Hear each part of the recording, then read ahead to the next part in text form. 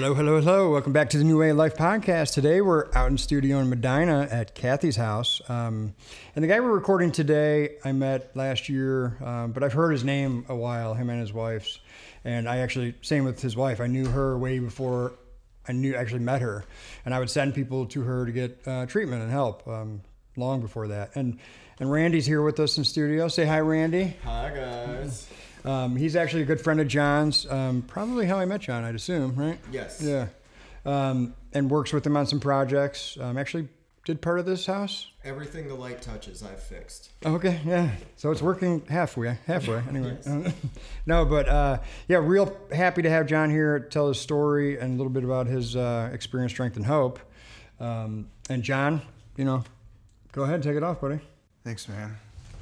Thanks for asking me to do this and for coming out here. It's pretty cool. This thing's pretty cool. Hopefully Yeah, Kathy's house is pretty cool, dude. You guys are doing a lot of big things and helping a lot of people. You've grown how much in the last year? Oh, probably 120%. 120%, yeah. Yeah. That's huge. Yeah. And I will just note this. Kathy's house is a male-only house. It's a little misleading, dude. Yeah. I might want to call it like, Tony's house, maybe, something. Wow. I mean, John's house, so, No. John's house. No. Maybe not John, yeah, something. No. Well, it's been Kathy's house for this is the 24th year. So it's Yeah. been a long, long time. And Yeah, I remember right out of high school hearing about it, and you would think by the name it was like a woman's shelter or something, but no, it's not. It's all men. all men right now. For now. Right. All men for now. Only, all the time. All right, man. We're gonna have some fun. But yeah, just tell us, man, about your story. Yeah, I'm John, and I am a person in long-term recovery. And I think, we have the words, and you guys know this, inside the rooms of the program, we say alcoholic and addict, and outside we say person in recovery because it's so stigmatizing, right? Yes. Out in the world, I introduce myself now as I'm someone in long-term recovery because it just doesn't carry that weight that alcoholic does. Right. Yeah. And a term of endearment inside the rooms is used against us outside. Right. And so I'm very, very careful to use those words properly. But at the same point, and when I get to talk, I talk a lot about that word alcoholic or addict, and in the way that we use it inside the recovery space of how powerful that is, right? Because I remember there was a time where it was I think I am.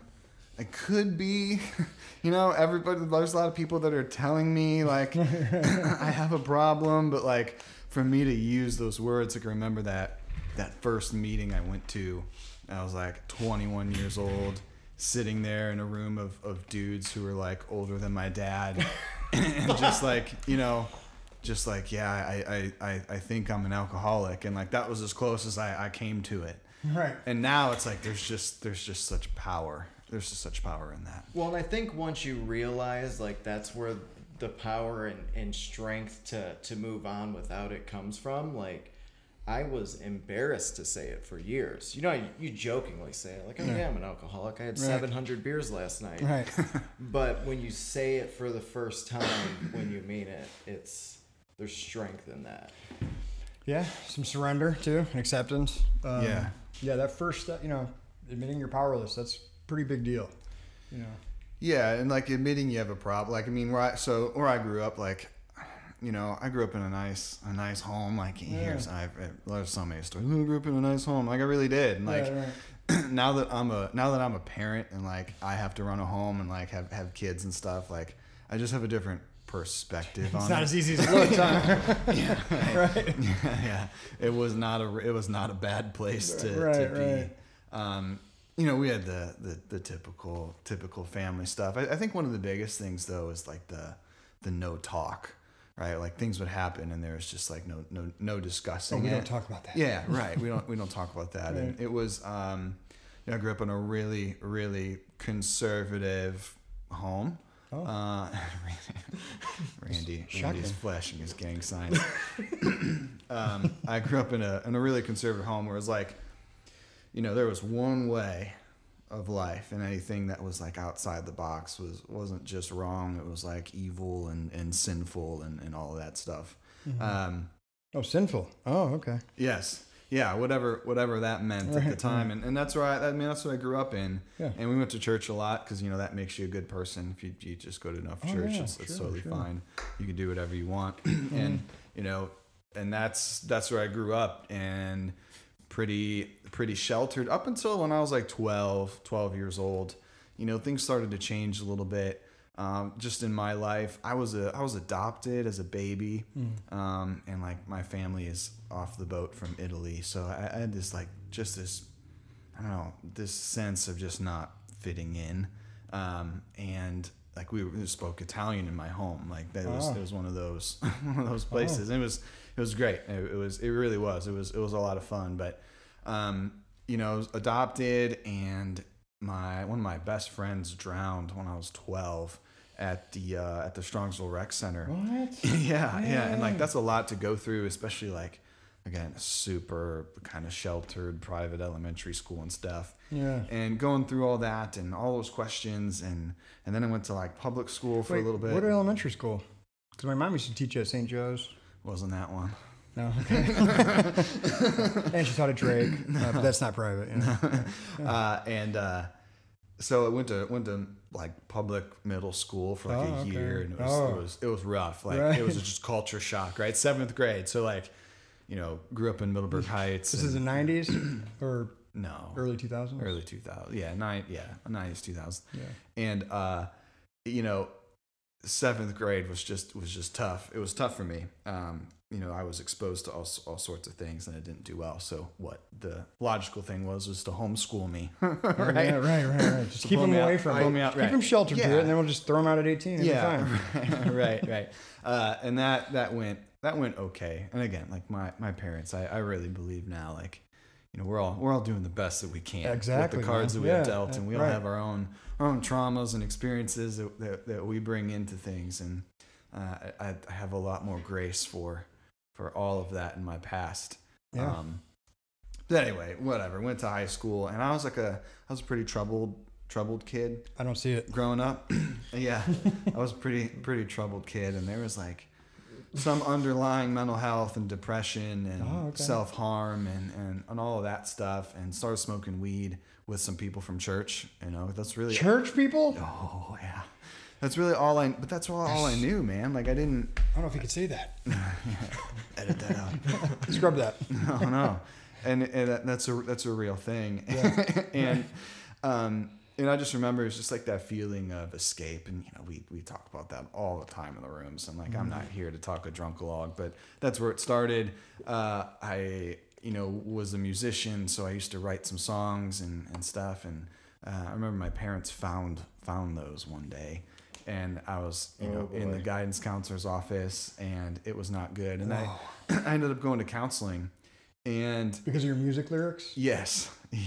Lucky they didn't hang you. Right. It was it was like something that absolutely saved my life. Oh, really? During that time, yeah. Because I was pretty. Oh, you mean the music did, or the counseling? Finding it. Both. Oh, really? No shit. Both. Wow. I mean, the music was an outlet. I was already smoking weed and stuff, but like, I remember sitting in counseling, and like that was like something that really helped me talk through some of the things. Like, again, I see this now. It's like I question everything now. Like I want to investigate. Like I want the data. I want the evidence. And even then, you won't really believe it. Right? Yeah. You always stay skeptical. And so, no stranger to counseling. I did it most of my life, and I've been in and out as needed since that time. But got older, started drinking. It's not a really impressive, drinking story. Like I say, if anyone wants to hear like the Grand Theft Auto and prison sentences and high speed chases, like you're gonna be disappointed. Right. I was like a kamikaze drinker, I think, or like I had like the suicidal drinking tendency. That like alcohol touches my lips and it's just game over. It's me to the floor. Like there's no one. No, there's definitely no one, and there's not even like a good time. Like it's just how quickly can I become unresponsive? And that was early. That was early. Wow. Yeah, and early for me was like 18. So, and so everyone went off to, everyone that I knew like went off to college right after high school, and I wanted to be a fireman, and I was like, well, I was doing some prescription pain meds in there too a little bit. I was like, well, you can't be a full-blown drug addict and be a firefighter. And you totally could. Right. Yeah, you can. You but can. It's not recommended. It's not right now, especially You're gonna have to get some doctor's notes and stuff. It's a lot of red tape. Especially not starting out. So like I just like gave that up. I just wasn't a thing. So I just started drinking, and went to fire school and paramedic school, and was, I grew up in the firehouse. Like I was a paramedic since I was like 19 years old. It's the only thing I knew. Still the only thing I'm trained in how to do. And like, but yeah, and the drinking just got worse because I was with people who were way older, and most of my drinking was underage. Like I got sober at 21 and 8 weeks old, man. Like I lasted 8 weeks of being the legal drinking age, and like that. To do something. Yes, that was it. Because man, I was in counseling this entire time.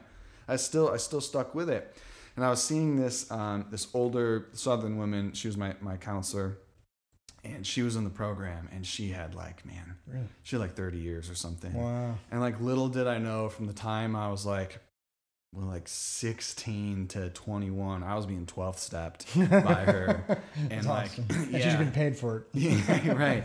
And she started to ask those questions like, John, like if you're not out of control, why do you feel the need to control it? And those things, you just sit there and you're like, oh man, like stop. Like, don't use logic. Yeah, right. Yeah, it's those losing arguments, right? And you're just like, oh shit, like you're right. Sounds like a good counselor. Yeah, and it was, and I was 12-step that entire time, and things just got worse and worse. I was the guy that was unresponsive, under the table, dumped in the bushes, wandering off. I'm that guy. And the life of the party till he's dead. Exactly. And it wasn't like I thought people like, oh yeah, cool, John's coming. Like that's what I thought, and everyone's like, oh no, we're gonna have to babysit. Yeah, right.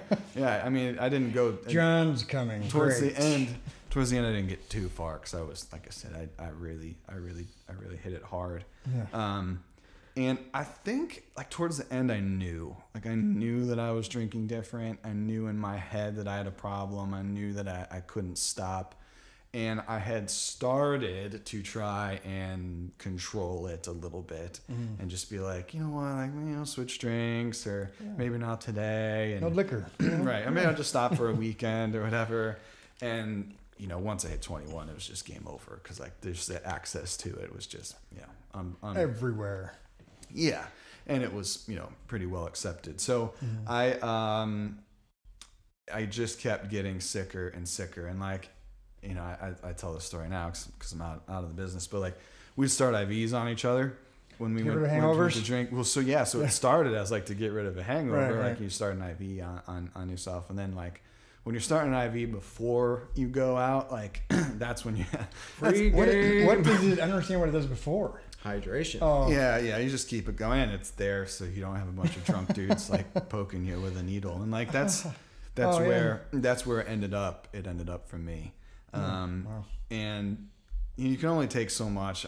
I really believe, like for me, like I could only take so much. And what happened was the words of this counselor that was just in my head. Like when they say like AA ruins it for us, like you just hear like all of that going on and on and on. And like, as I was like by myself in my like plead to whatever, like please don't let me die this time. Right, please. I swear I'll stop. Yeah, I just kept thinking like, wow, like this is getting out of control. So one night, I don't know, I think it was some sports event was on. I said, you know what, we're just gonna go to the bar and we're just gonna have a good time.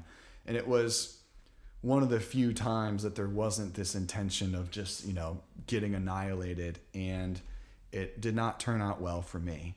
And that was April 23rd of 2011. And the next day, and that was like Easter Sunday weekend. And I saw my counselor at church, and like, I think I was just like I just reached that point. It was one of my many spiritual awakenings, and that was the first one. I was like, you know what, like, I cannot do this anymore. Like, I have tried so much to just go and to have a good time and to figure out what that meant, and I'm puking and I'm crying and I'm being thrown in front of my parents' house, and like they're upset and I'm upset and all this stuff. And I said, you know what, like I need help. And I've not had a drink since then. Wow. Because of the help and the work required to do that. My current sponsor said once in a meeting that, and I talk about this a lot, he said, you know, recovery isn't for people who want it. It's not for people who need it. It's for people who work it.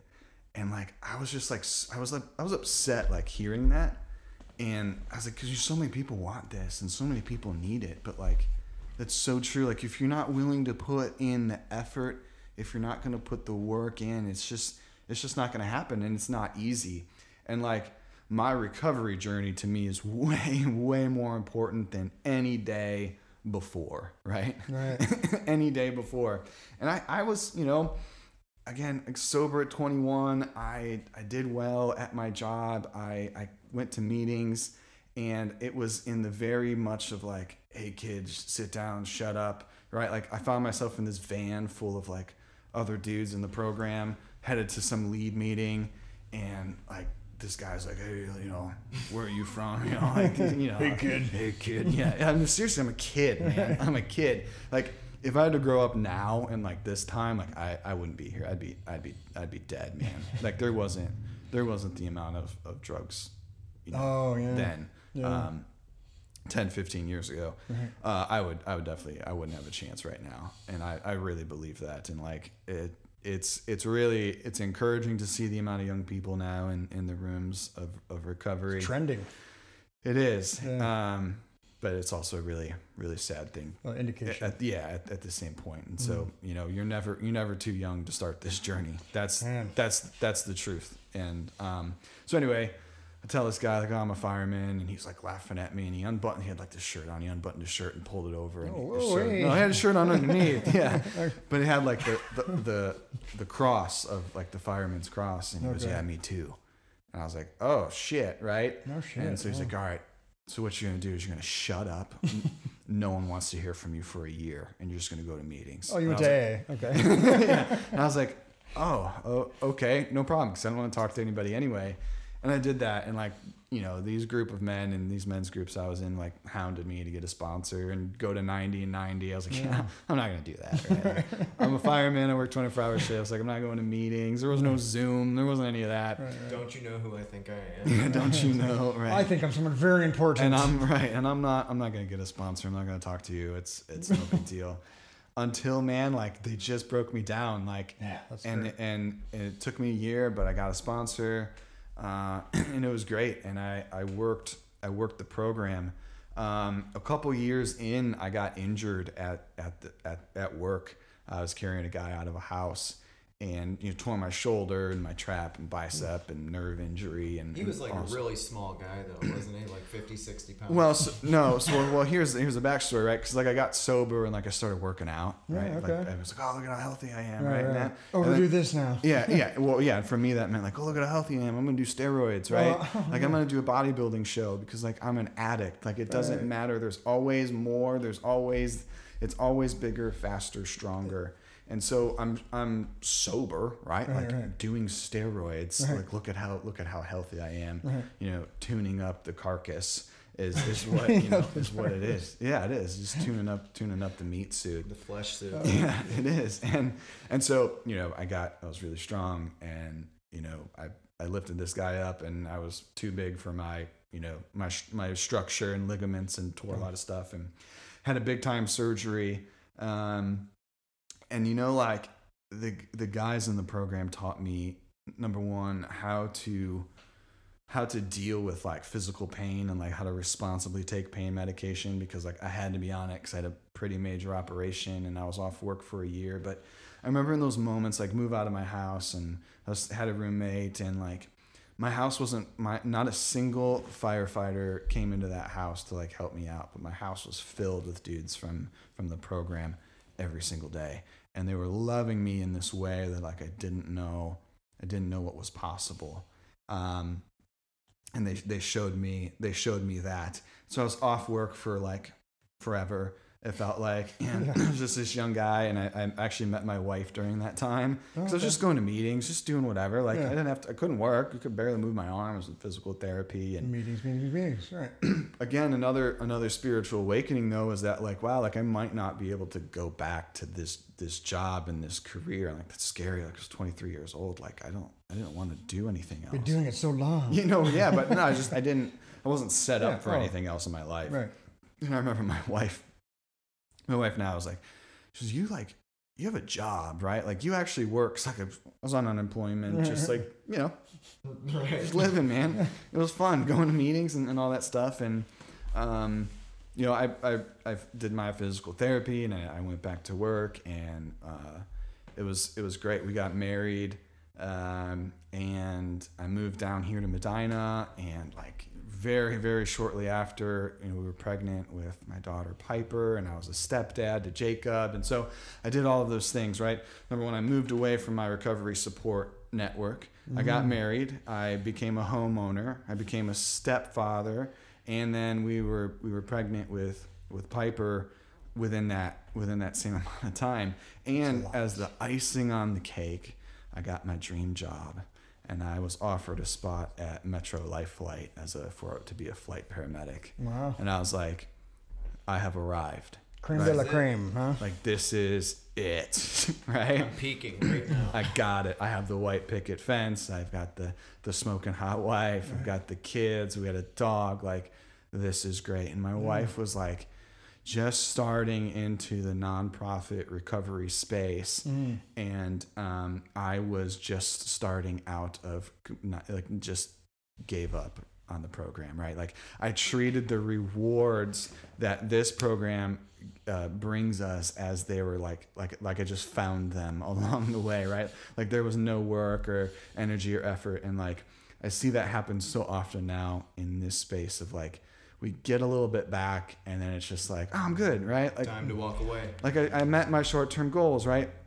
And I remember like I did set goals, like when I first got sober, and like I sold myself short, like within the first five years. They say if you try to guess what's going to happen to you or what you're going to get back in the first year of recovery, you're going to short yourself for sure. Right, and so everyone, does that. I hold on to that now, just knowing like I'm not even writing anything down anymore, because like it's just going to keep getting better and better, and like each year is just better and better for me. But in this moment, like I just started working. We were working these shifts and doing this swing rotation, day, nights, and all this stuff. And my wife opened up Robbie's Recovery Center and all that stuff. And I was so resentful of all of that. Like I was like, screw this nonprofit. I don't understand it. Like, why are you working all the time? She just sounds selfish. Yes, totally selfish, giving all of your time. I can see it, dude. Giving totally. all your time to everybody else. And what about me? And like, I just had a conversation the other day. Like, people didn't even know like I was in recovery or that I was even sober. Like, I showed up to pick up the kids, and like that was it. Yeah. And like, there were amazing things happening then in Medina. And there was a lot of work, and there was a huge opportunity for me to like help out, and I blew it, man. I didn't even show up. And there was a time that, she asked me, she goes, do you like go to meetings? And I was like, rhetorical. Yeah, I go to meetings, and like, I take people there all the time. I went to a couple a year, right? And last one in, first one out type of stuff. And I remember she asked me one time, she goes, do you have any friends? And she told me like a couple years ago, like how hard that was to ask your husband, like if he had any friends. Oh, yeah. And like, I did not. Yeah, because you're probably all up her ass. I had dudes like that I worked with, but that was it. Yes. And so I'm this new dad. I'm doing all these crazy shifts, and life happens regardless of what we do. Like we cannot control that. And there was this moment, it was in the spring, and there was a bad wreck on the turnpike. And when we had some downtime, we would help out in the ER at Metro and, level 1 trauma center and all this stuff. And so we got to see all sorts of horrors that, you know, Cuyahoga County and surrounding areas has to offer. I bet.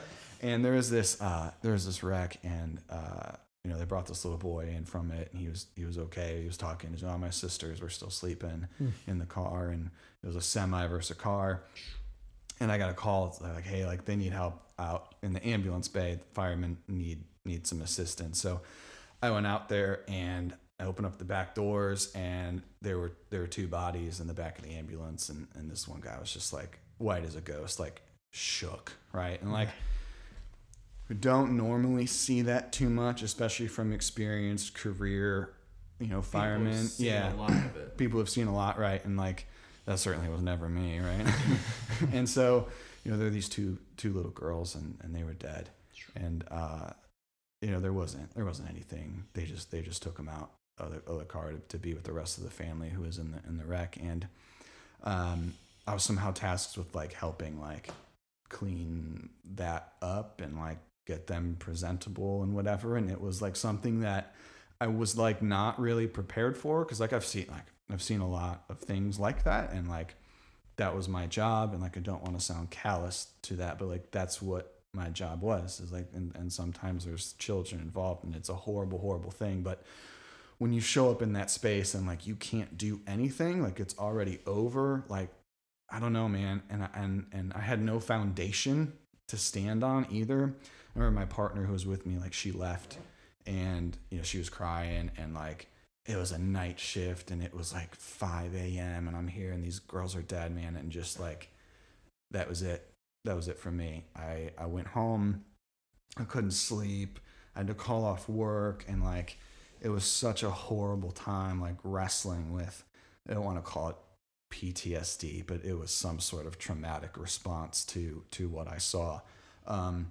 And you know, when you call off work in a space like that, they make you go to counseling, and I was like, oh sweet, again, right. Yeah, I'm already there. Here we go. No, right. And I wasn't even there. I really wasn't. Oh, you stepped away from that. Oh yeah. I was not doing okay. anything, man. Okay. I was not doing anything. I was just like reaping the benefits of the program and drive by. Yeah. And went and talked to this counselor dude at work, and you know, I told him I was in the program and I was an alcoholic, blah blah. And he asked me, so how many meetings you going to? And I was like, oh, come on. Here's this question again. Here we go. Get off my back. I was like, none. And I got honest though. Like I had to get, you have to get honest with someone. Like someone's got to know everything. And I'm a firm believer in that even today. Like you got to have people in your life that know everything. Yeah.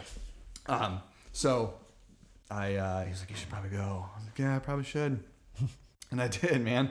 I went to this newcomers meeting, like right across the street from my house, and I was like, but you've been sober for a while, but you still went to a newcomers meeting as a newcomer. Yeah, totally.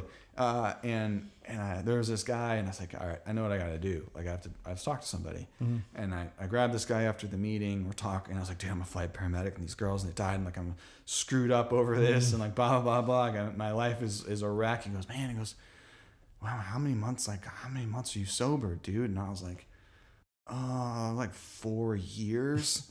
And he looked at me and goes, 4 years? He goes, you look like shit, right? And well, thanks. Yeah, and it was, Hey, what do you say to that? I never get sick of hearing that part. No. And you know what? It was one of those moments, it was like exactly what I needed to hear. It wasn't nice, it wasn't gentle, but it was exactly what I needed. And I was kind of drugged back into this, like kicking and screaming a little bit. And he goes, you look like shit. But like, here's my number, right?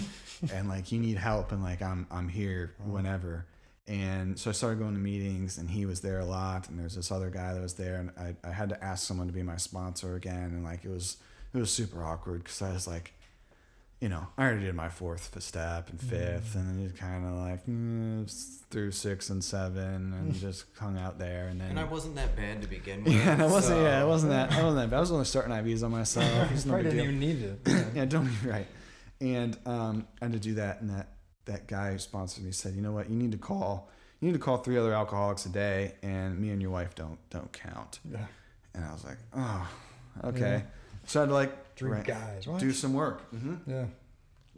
And I got these numbers, and there's this meeting out here. There's like 60 dudes that go to it. It's Thursday night men's. It's a huge men's meeting, and you go around, and you shake your hand, everyone's hand, and blah blah blah. And like, no one knew who I was at all. And I had popped in there a couple of times over the course of however long it was. And, I started to go, and people started to learn my name, and I started to work the phone a little bit more and do those things and built myself back up. I got a new job flying in Central Ohio in a helicopter.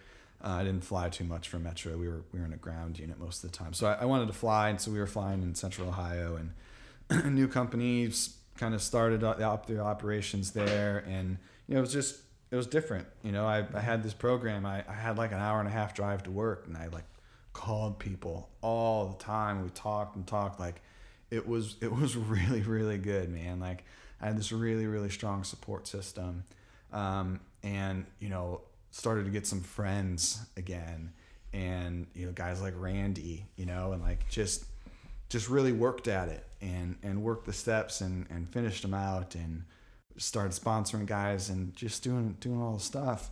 And January 29th 2019, like life happened again, man. And I was on shift. I was on a 48-hour shift. I was about to go on vacation, so I stacked my days, and I finished the first part of it, so 24 hours in, and woke up the morning. You actually get to sleep there. Woke up that next morning, and they were, the pilot was like, "Hey, just want to let you know, like we're grounded right now. They can't find our other helicopter." And the one nurse is like, freaking out. And she's like, "They can't find him. Where are they? Where are they?" I was like, "It's fine. Like these GPS systems are screwy, and like." Whatever, like they're okay. Like just chill out, like it's fine. And Randy, my wife, and like the entire board of directors of Hope Recovery was in Columbus that day to go to the Capitol, right? Yeah, to go to the state house. Wow. So they came for like a tour. Oh. Because it's like we're on the way. I was right outside Columbus. Like into your work. Helicopter. Yeah, like hey, like come see the helicopter. I remember calling my wife. It's like, hey, like don't freak out or anything, but like, they can't find like our other helicopter, and like our other helicopter's like I should say like 20 minutes away. Yeah. I just saw those guys the night before. Like it was totally fine though. And like they came and saw the base and met everybody, and it's just kind of this weird thing. And I got the phone call that there's a crash and that there weren't any survivors. And, it was just another experience of awakening for me. And it was this time of like, what life happened again, but I was different, right? Because I remember like I went in and I worked this program, and I picked up the phone right away, and we went through all the debriefing stuff and did all of those things. And like I was one of the last people to see them alive just the night before, and I was supposed to work a shift when I got back from vacation like a week later, like at that base. And so it was just this huge moment for me in my recovery. And I remember going back to that men's meeting and just like crying, and just like, man, like this is what's going on. And it was all over the news, and it was all sort of that stuff. And the guys in this program like just loved me in that moment, and just the way that like I exactly needed it. And like you can't describe that, right? Because we get in the way so much of what we think we need and what we want everyone to say and all this stuff. And like I don't know, when you just really just let yourself go and just give yourself and dissolve in, like it's going to be okay. And I went on vacation with my family like right after, and it was tough. I had to miss the funerals. So we went down to Florida, which was just a really good time to go and to get away. Yeah, probably needed it. Yeah. And to try and process through all that stuff, and then wow. And then to know like I have to go back to work. We have to figure out like 3 people just died at this job, and like I have to go do that job now. Wow. And I think my spiritual journey really started then, because like I really had some pretty massive questions, and like things were short circuiting in my brain. And, I had a concept of a higher power through most of it. There was one that was, given to me through my childhood, and a higher power of my family and all that, but really to find one of my own, that's where that started. Mm-hmm. And I really got into like yoga and meditation in that time, because like I did not know, like nothing else was working for me, except like to figure out like how to meditate. And I remember like listening to the Headspace app, and I was really big into Russell Brand already, and like doing all that stuff. And he had the founder of Headspace, the app, who was a Buddhist monk, and like, so I was like already in just kind of dabbling, and I was really into running and all that stuff. So I like had like the structures there. But then I needed it, because I needed to find some peace or something. And got into that, and, just continued to work this program, figured out how to get back to work and all that stuff. And it was on the drive home from vacation, they asked if I wanted to volunteer at Kathy's house. Kathy's house Kathy's house was undergoing some changes, and they decided to get certified by the state, and they needed help like building like policies and procedures and to be ORH certified. And I was like, yeah, I know some things about policy and procedure. I like to study books of these all day. Like that's all I really know how to do. And that grew and grew and grew and grew. And I became the executive director, and was like juggling both of these worlds, like, flying and then working here and doing that. And we ended up getting laid off from the flight stuff. Just the company never politically recovered from it. Right. There was a big NTSB report, and I'm not here to talk about that, but it was not. No, please do. It sounds amazing. No, it wasn't good. And so I was working part-time, and we were opening up another house for Kathy's house, at part-time at the fire station, and just kind of in both of these worlds. Mm-hmm. Until I had to make a decision, and like, you know what, I can't do this anymore, right? I can't. Your father-in-law hit me with this analogy one time that's great. Like, when you're standing on the boat dock and you have one foot on the boat. Yeah. And it's like, am I going to step off the dock? Because eventually you have to. Right. Or am I going to get on the boat? Yeah, you do. You have to, because you're just going to... You can only do the splits for so long, right? Ouch. Yes, it hurts. It's going to, and so I had to make that decision, and I just I say recently, it feels like yesterday, but it was like a couple days ago. Yeah, a couple days ago in August, I worked my last day at the fire station. Oh, I didn't know it was that fresh. Wow. And and that's tough, because like I said, like that's the only thing I've ever been trained in doing is like that, and like. It just got to the point though where I was like, you know what, I was done. Like once the flying gig was up, it was like there's nothing. That was the peak. It was, yeah. And there's nothing else. There's nothing else for me here. Everything else was pretty boring. Even the flying stuff got kind of boring at times. And it's just like day, right? You do it every day, and like I remember seeing things that people are like, oh my god, that was the worst thing I've ever seen. And I was like, yeah, I don't know. I got to Tuesday. I have to think, yeah, seriously. And once I hit that, I was like, wow, man. Like I think I got so invested in like I don't know, man. It's hard to describe. It's like this indoctrination of like, this is what you do. Like, this is a calling. Like, it becomes your identity. Totally. It was my identity. So what was being in a fireman? In the doing that and flying and all of those things in EMS. Mm-hmm. And it's a wonderful career. And I had a great time, and I met like the best people in the world, and like that's what I miss the most, are the guys at the fire station. The camaraderie. I don't remember being a firefighter though, so maybe like the second or third best. Probably not the best people in the world, but definitely up there in the top. Yeah, next to you guys, it was the best people in the world. Wow, we'll have to cut that out. Edit, all of a sudden, edit that. But the identity part, and I was like, man, like. I still have a badge in my wallet. Like I haven't gotten rid of it yet. Like I need to. I feel like there's a spiritual piece to that too. Like choosing to walk away from this thing that's your identity with the knowledge that everything's going to be okay. Yeah. Yeah, and I think it's I think you get that from the program, right? yeah, totally.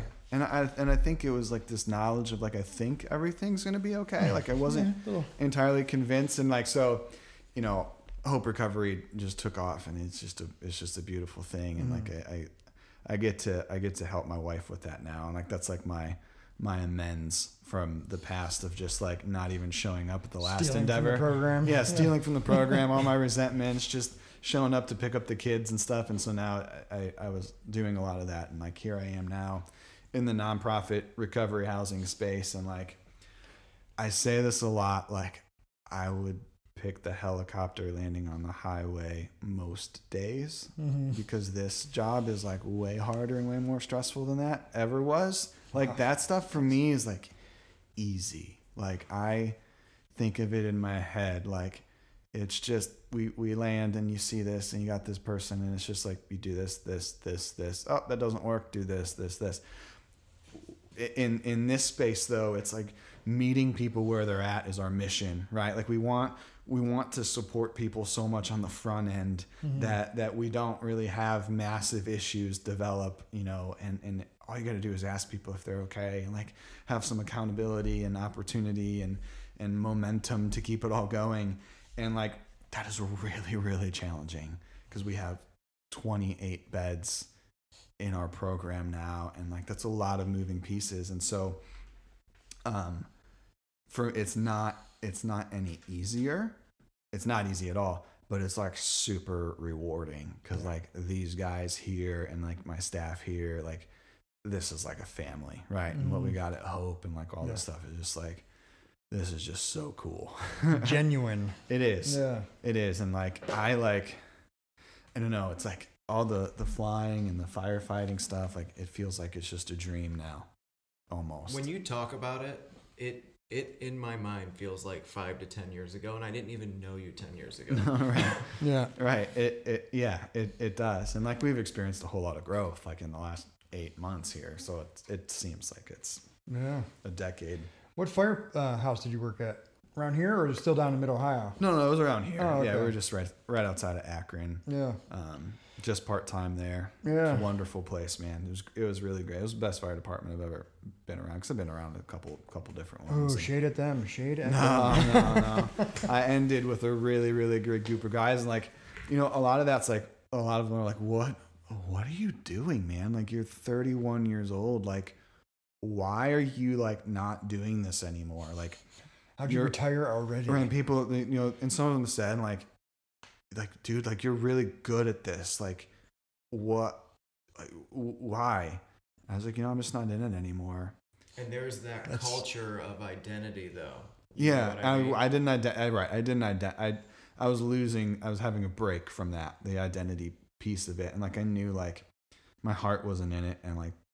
And that's not a job you can kind of be in it. No, and that's something that I believe in. That's like a core belief of like, to do that, like you need to be 100%. Like, yeah, whatever, you'd have off days or whatever, but like you need to at least like enjoy it. And I loved everything that happened like in the firehouse and everything that happened outside. Like, I just wasn't interested anymore. And I was way, way too young to be in having that attitude. Uninterested in life. Yeah. And like the thing was like, I absolutely did not want to drag anybody else down. And like, there was a lot like, I got to teach some classes and do all this. I had my instructor cards and I got to teach, man. Like, I taught hundreds of paramedic students in my career. And like, I started one of the first paramedic schools in the Dominican Republic. Like, I got to teach at the first medic school, the first group of paramedics ever in that country. Like, that's wild. I've done some really cool stuff. Before you were 30 years old. Yes. That's crazy. And so I realized, like, I look back on that, I was like, you know what, like, it's a good career. That's pretty good. Right. Like 13 years, I'm okay. Wait till the next 13 years, yeah. I'm okay. Like, it's good. And like, I fell into this recovery stuff, man, and I absolutely love it. Like, this is so, every day is different. Like, there's so many moving pieces, and I get to come here now in the mornings and like have coffee with the guys and just hear like what's going on in their life. It's awesome. It's really awesome. I love it. Yeah. As like someone who's sort of got to participate in a lot of those transitions, all those accomplishments that you've had and that high level of success in that. I've seen you bring that here, though. I've seen this place transform from something that was great to begin with to something that's, it's magical. Thank you. I think the thing is like and in recovery, like we just need to get like real, right? We need to be honest, and we need to meet people where they're at. And like for me in my belief system now, I know we would laugh and joke a lot about it off air or whatever this is, but like all I know is that I'm not in a position to tell anyone else that they're wrong. 100%. That's it. That's all I know. And so like there's a way that I've been like working on this, and like if someone wants to like, ask me how I did that, then sure, I'm more than willing to show you. But like, I'm not gonna tell you like you're wrong. Like I've had people that have had higher powers that are like trees or whatever. Like, and it for me, just like that second step is like it doesn't matter like whether it's the tree or if it's Count Chocula or if you have to stand on your head and recite the Hanuman Chalisa or do any of these things, like whether you're praying to Jesus or Allah or meditating or whatever, like as long as it's working for you, as long as it grounds you and brings you peace and serenity and that calm sense, like good, like okay, like check, right? Because it's not about you anymore. And then like the third step, like for me, is just simply like God of our understanding and all this stuff. And like so many people like want to get into that, right? And like we could spend another like 3 hours talking about that with me, and we're not going to. I promised myself we're not. We've already done that off air. No, yeah, we have. But the thing is like it's irrelevant.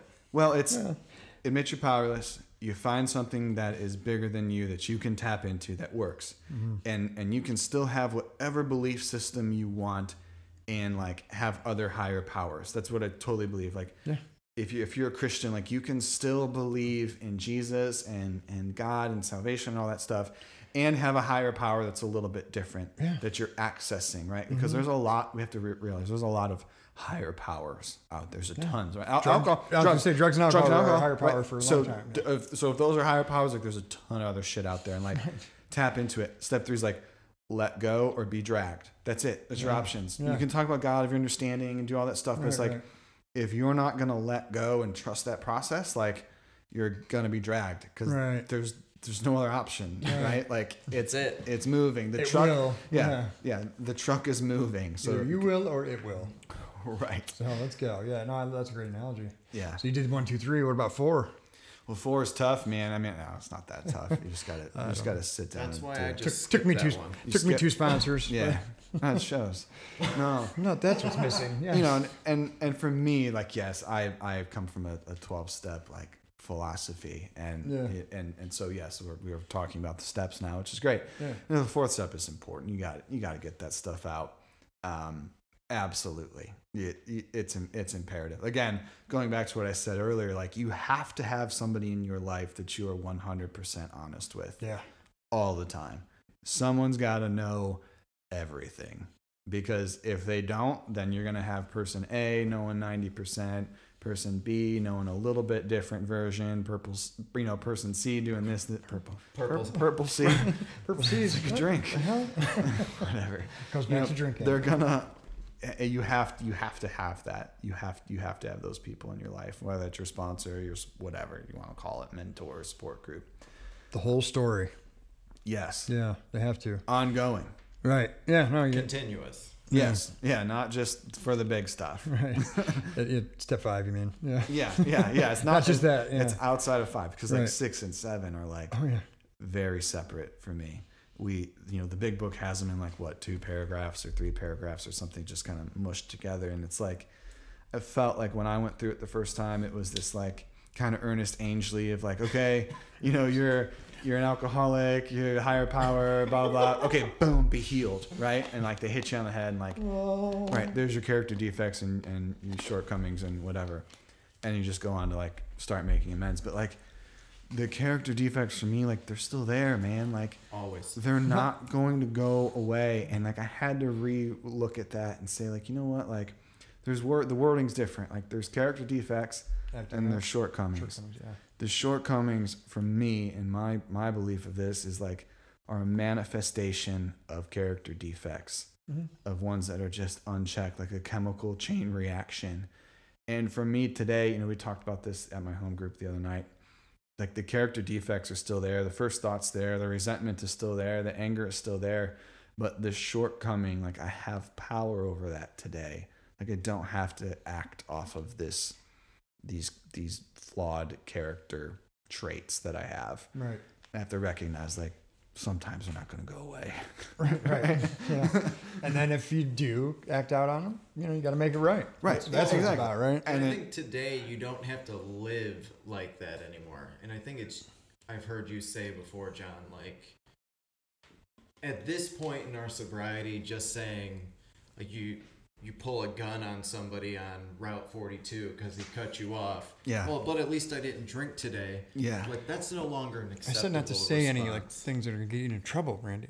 We're going to cut that out This now. is that was Hypothetical. Oh, right. hypothetical, yeah. Oh, right. No, seriously, Hypothetically. there is a time. I mean, yeah, like your first, you know, early sobriety, absolutely. Like, yeah, it's really great that you went through this and you didn't drink. But at some point, you have to stop saying that. We have to set the bar a little higher. Yeah, right. We have to. Okay, the It's- desire's been lifted. you Let's can't. work on Yeah, some you other can't be things, 3-5 years sober. Going, you know, I didn't feel like drinking. It's like, well, that's great, but you're a complete asshole, right? Like, Then I beat his ass. But you know what? I didn't drink that day. That's right. I stayed. That's a win. I stayed sober, and that's what it's about, right? Progress, not perfection. It's like, yeah, but Oh, shit. we have to progress a little bit, you know. Yeah, I mean, it is funny and we can joke about it, but there's times in my recovery early on where that was an amazing feat not to drink that day. Or, you know what I mean? Yeah, so it's cool though. absolutely. It's a great progress. Yeah. It is.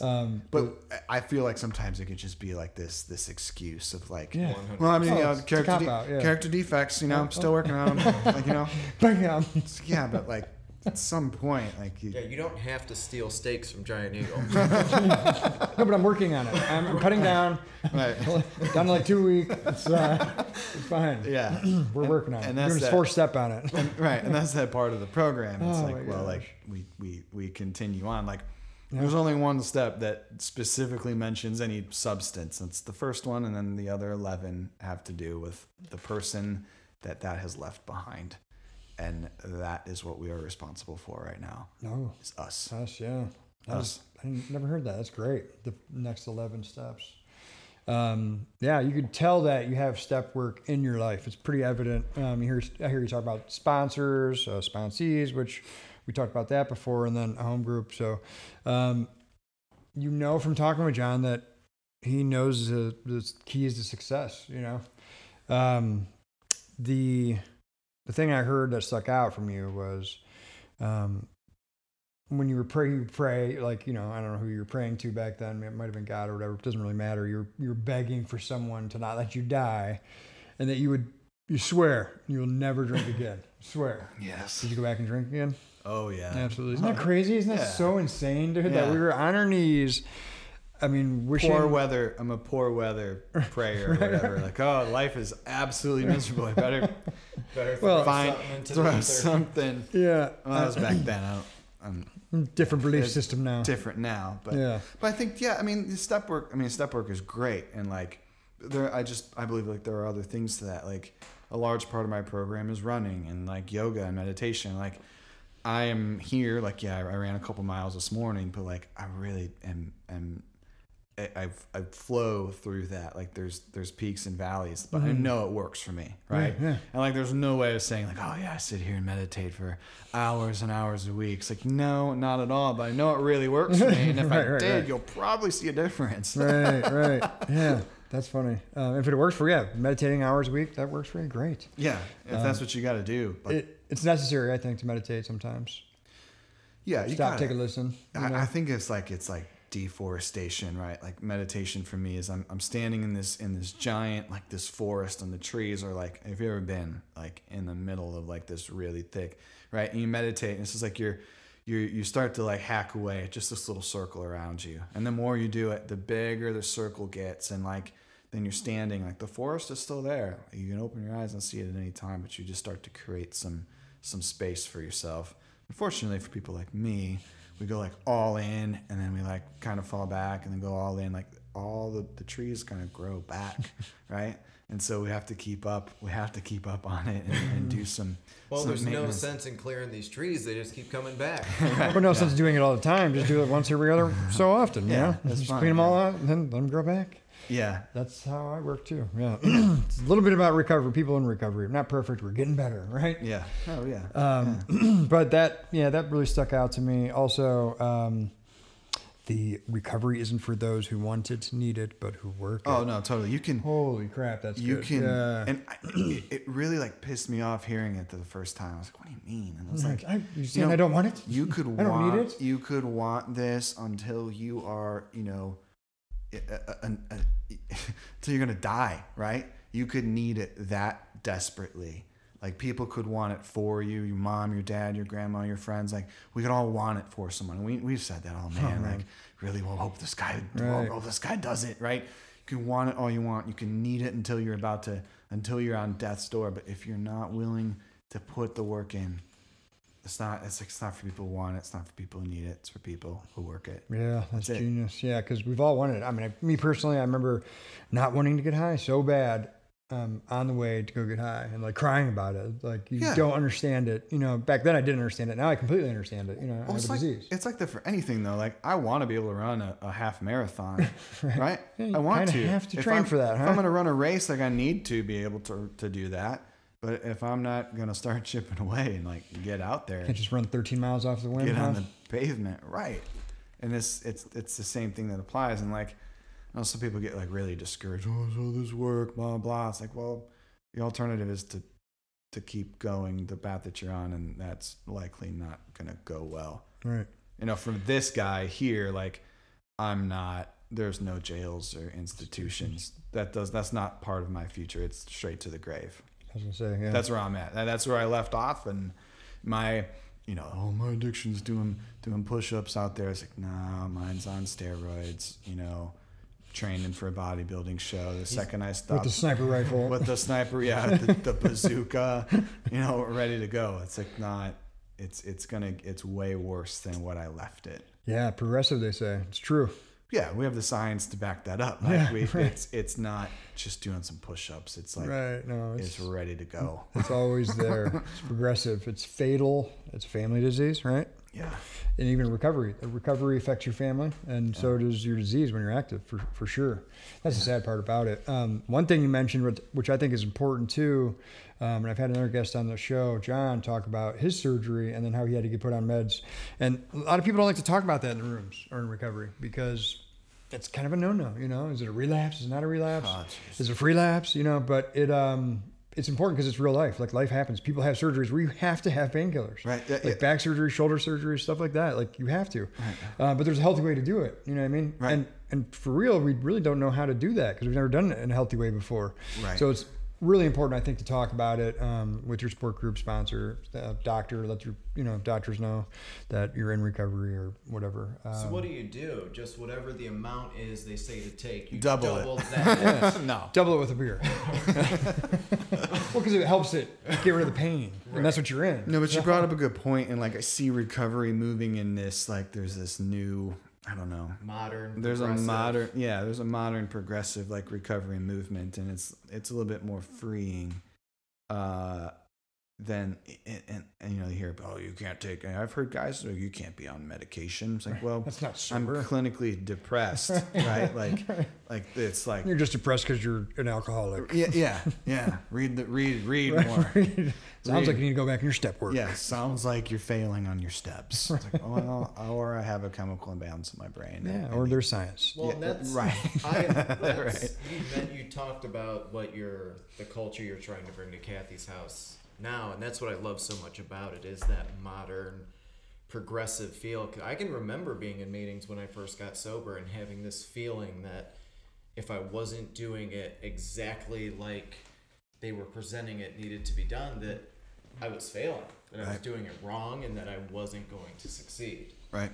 Yeah, that's that's a common misconception, but is it a misconception really? Because there's some places that are kind of like that. If it's not our way, it's the highway. And I think maybe that's more of an older mentality, like the newer progressive, like you said, is a little more open-minded. You know what I mean? There's new technology, studies, experiences. I mean, I've seen a lot of things happen that I told was told wouldn't happen because of certain things. It's like, well, I do remember this one time. This guy was, and he was fine. He worked a great program. So, Right.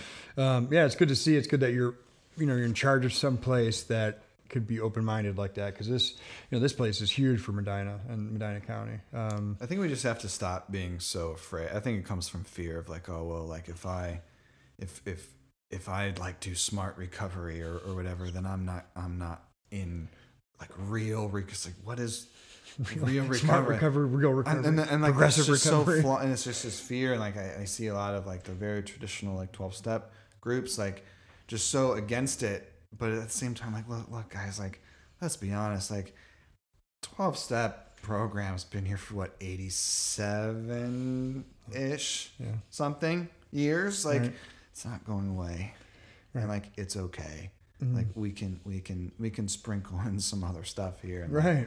It's going to be okay. Yeah. Our people, off of the self-destructive patterns that they were on. Right. That's it. Yes or no? Yeah. Is their life becoming manageable? Right. Yeah. Seriously. Yeah. And what it's helping them. I mean, recovery plans are huge. It worked for me. Like sticking to my recovery plan was huge. And if that involves other things besides 12-step meetings and groups, then do it. If it works, keep doing it. Yeah. If it doesn't work, I don't know, maybe change it. Go find something else. Yeah. Absolutely. Yeah, that's great advice. Randy, you got anything else to say before we wrap it up here? No, I had a really good time doing this. Dude, this was awesome. Yeah. Well, we'll be back sometime, I'm sure. Actually, since you know a lot about the steps, we do want to have like some episodes where we talk about just one step. Like each person do one step. Randy has never worked the steps, I don't think. So just the first one. The first one, right? So I don't think he could beyond, but that's the only one you have to do perfectly. Yeah. At least I didn't drink Heard today. that before. But at least we didn't drink here today at Kathy's house. As the place is burning down and people are running. Yeah. Yeah, no, it was a blast doing this, man. I really appreciate you telling your story. It's even better than I imagined. And I heard pieces from Randy over the years, or a couple of years, whatever it's been. But really glad that I met you, man. You and your wife do some amazing things here. And people, I mean, if they know you or even heard about your name, they know that what you guys are about and helping other people. You don't have to, you know what I mean? And it's pretty awesome to be a part of that, because when, some people in recovery, like they get that burning desire to help people that, it's passion, like your passion changed. Like it was on the medic path, and you start getting into this and you're like, man, my passion changed. You know what I mean? And you became, you're excelling great. And I can't believe you're only 31 and have accomplished all that stuff. So the next 13 years are gonna be pretty amazing for sure. Thanks again for being on, dude. And you can catch us on Spotify, Apple, or Google. And the next episode will be out soon. Thanks, guys. Thank you.